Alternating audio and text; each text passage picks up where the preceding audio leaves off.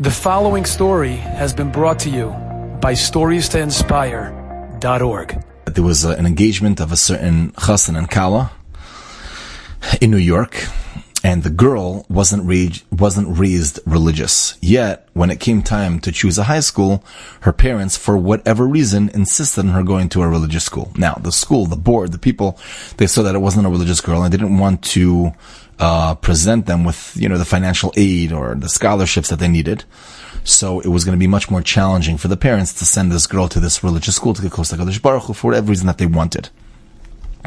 The parents ended up speaking with a rabbi who got in touch with a local businessman who agreed to sponsor the entire tuition of this girl's education, but he wanted it to be anonymous. He didn't want anybody to know who he was. Okay. It turned out that this girl ended up going to the school, and she was so impressive. They were so impressed with her, a very impressive student, that after 1 year, the board said, yeah, we're going to take over with the funding, and this is like mamish, unreal. And what happened was, she ended up excelling in her studies so much that she ended up changing her whole house and her whole block, and that's why today the entire world, no, I'm joking, but Al Kopanim, she really changed a lot going on. After that, the entire family became religious, and before you know it, or you knew it, she ended up getting engaged to a very serious, caring, chashuva person. But this person lost his father not too long before. Anyways, the engagement party was bittersweet for the chassan and kala, because, I should really say for the chassan, because the kala wasn't really involved, but for the chassan and the family, because they're celebrating it while they're still holding on to the loss that just happened. Anyways, the teacher or the principal of the high school that this girl was in, with tears rolling down her cheeks, she got up and she said, I want to tell you something. As soon as I heard about this engagement, I really wanted to tell a story, but I wanted to save it until the fart, whatever it was. And she said that I have known both sets of parents from the beginning of, from a long time ago, and I actually met both of them the same day.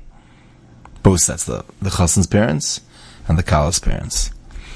And she said that the first day that this kala came to the school, this chassan's father was the local businessman who sponsored his future daughter-in-law's entire, financial story for the school.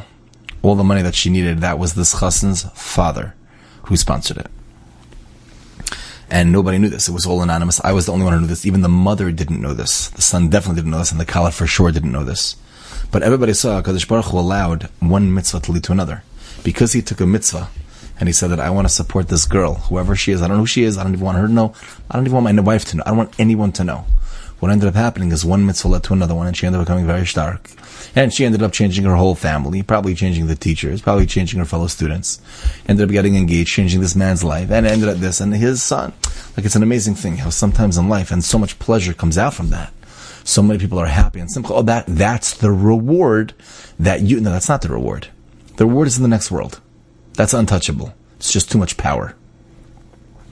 But it's one mitzvah that leads to another, to give you more opportunity to get close to HaKadosh Baruch Hu. Enjoyed this story? Come again. Bring a friend. StoriesToInspire.org